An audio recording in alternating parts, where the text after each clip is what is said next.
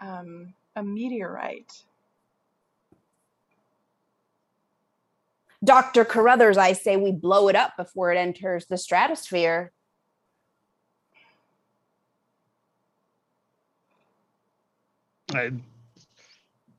Oh boy, blowing it up. Will we collect the fragments and study them? Oh. Of course we need to blow it up.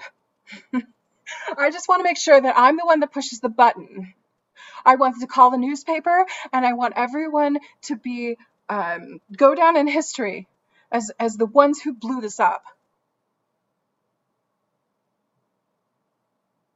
I believe that. I believe it should go down in history, yes, but the newspaper. Those newspapers, they spin stories. They spin stories really badly, and this has to go through NASA.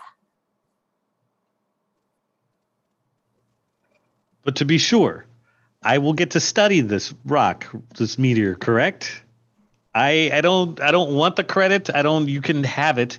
I just want to learn. Well, I'm going to be spending at least some of the budget on photography and documentation, so you can have whatever's left.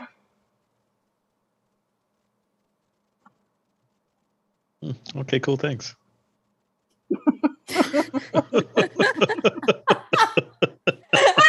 Yeah, it's really, really hard not to have an argument.